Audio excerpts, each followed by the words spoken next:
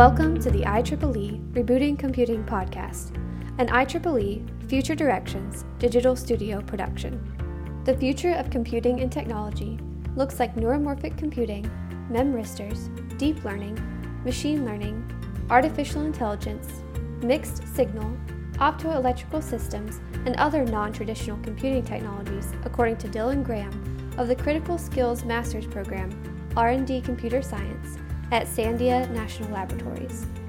Dylan shares what technologies he believes will take us beyond Moore's Law, why mobile computing might just be what will drive the industry, and why he hopes machine learning and artificial intelligence will become more useful in the computing industry.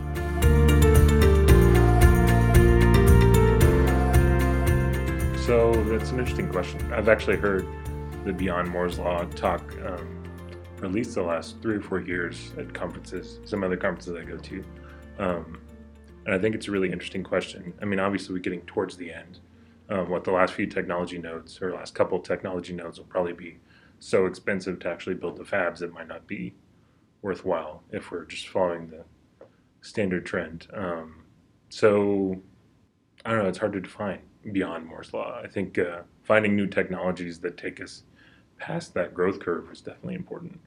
I think neuromorphic and some other technologies have a lot of potential, but I think we need to find better applications to actually sell them to industry and find a use for them to make them readily adopted. So you have a lot of people develop memristors and lots of really cool technologies that are kind of more non-traditional computing. But then a lot of times we don't have actually an application or a demonstration to actually show where they're useful beyond just the power efficiencies and that kind of thing. So I think that a kind of killer app like you have in software, I think would be very helpful to help sell it to the general public and the rest of industry. But no one, at least that I've seen, no one quite has that application yet that will help sell it. With deep learning, for instance, you got a lot of hype around deep learning, but a lot of that's generated because you have a lot of money being made and industry finds it useful for different applications and government and everyone else. So I think we need something like that for the hardware side of it. My personal hope, I don't know if this will actually be the case, but my hope is that we'll actually find ways to make machine learning and things approaching artificial intelligence more useful in computing. Right now, we are all very rigid on, as engineers, you want to know, sure, you give it an input, it does some processing, you get an expected output.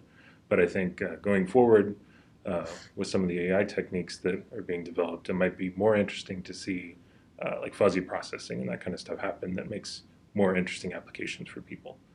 I also think mobile devices are already ubiquitous, right? So making better use of processing on mobile devices in the future, I think, will be a big component of it.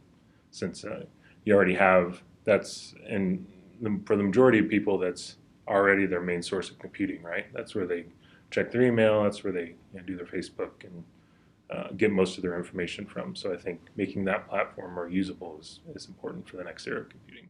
I mean, just take, for instance, the mobile devices, right?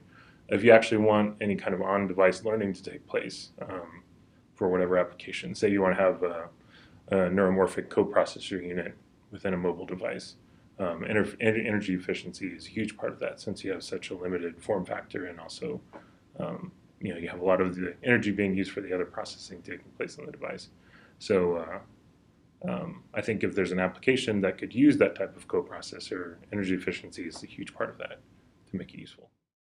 I think it's kind of more of a paradigm issue in a lot of cases. I think Todd Hilton talked earlier today at the conference about how we tend to try to wedge applications and algorithms we develop in other spaces, like in data centers or desktop computing, and then we try to wedge them onto on-device type of applications. But I agree with him that I don't think it's necessarily the right paradigm to think of only going that one direction. I think in the future we'll need to look more at just a different way of approaching the problem for in the field or on-device kind of learning. Right now it's kind of hard to make that sell of why it's useful because we can't do it efficiently quite yet. We developed a new neural network architecture we call a convolutional drift network, which essentially leverages deep learning to extract visual or appearance features from video frames.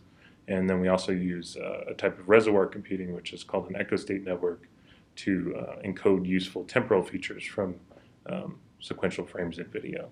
So the overall task that we approached for the paper was first-person video activity classification. So the big efficiency we found, at least in these baseline explorations, were that we were able to train a network to classify activity taking place in video by only training a single feed-forward neural network.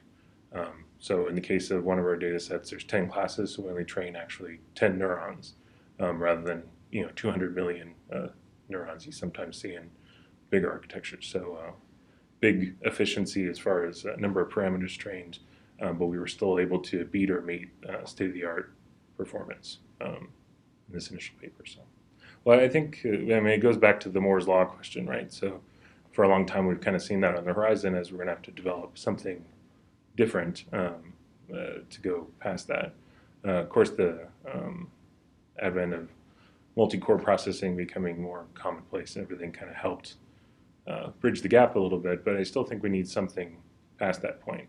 Also, for those of us who are interested in AI research and that type of thing, I think having more devices that help accelerate that technology will only be helpful.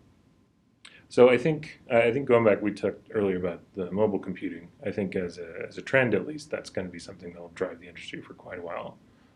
If nothing else, just because there's a lot of dollars involved in actually producing the consumer devices. So there's a lot of motivation to make those more efficient and less power hungry, that type of thing. As far as new technologies, I like the idea of mixed signal or optoelectrical systems for neural network kind of technology, but I don't know a lot about that yet. So I think it has potential. Thank you for listening to our interview with Dylan Graham. Discover more about the IEEE Rebooting Computing Initiative and listen to other podcasts in this series by visiting our web portal at rebootingcomputing.ieEE.org.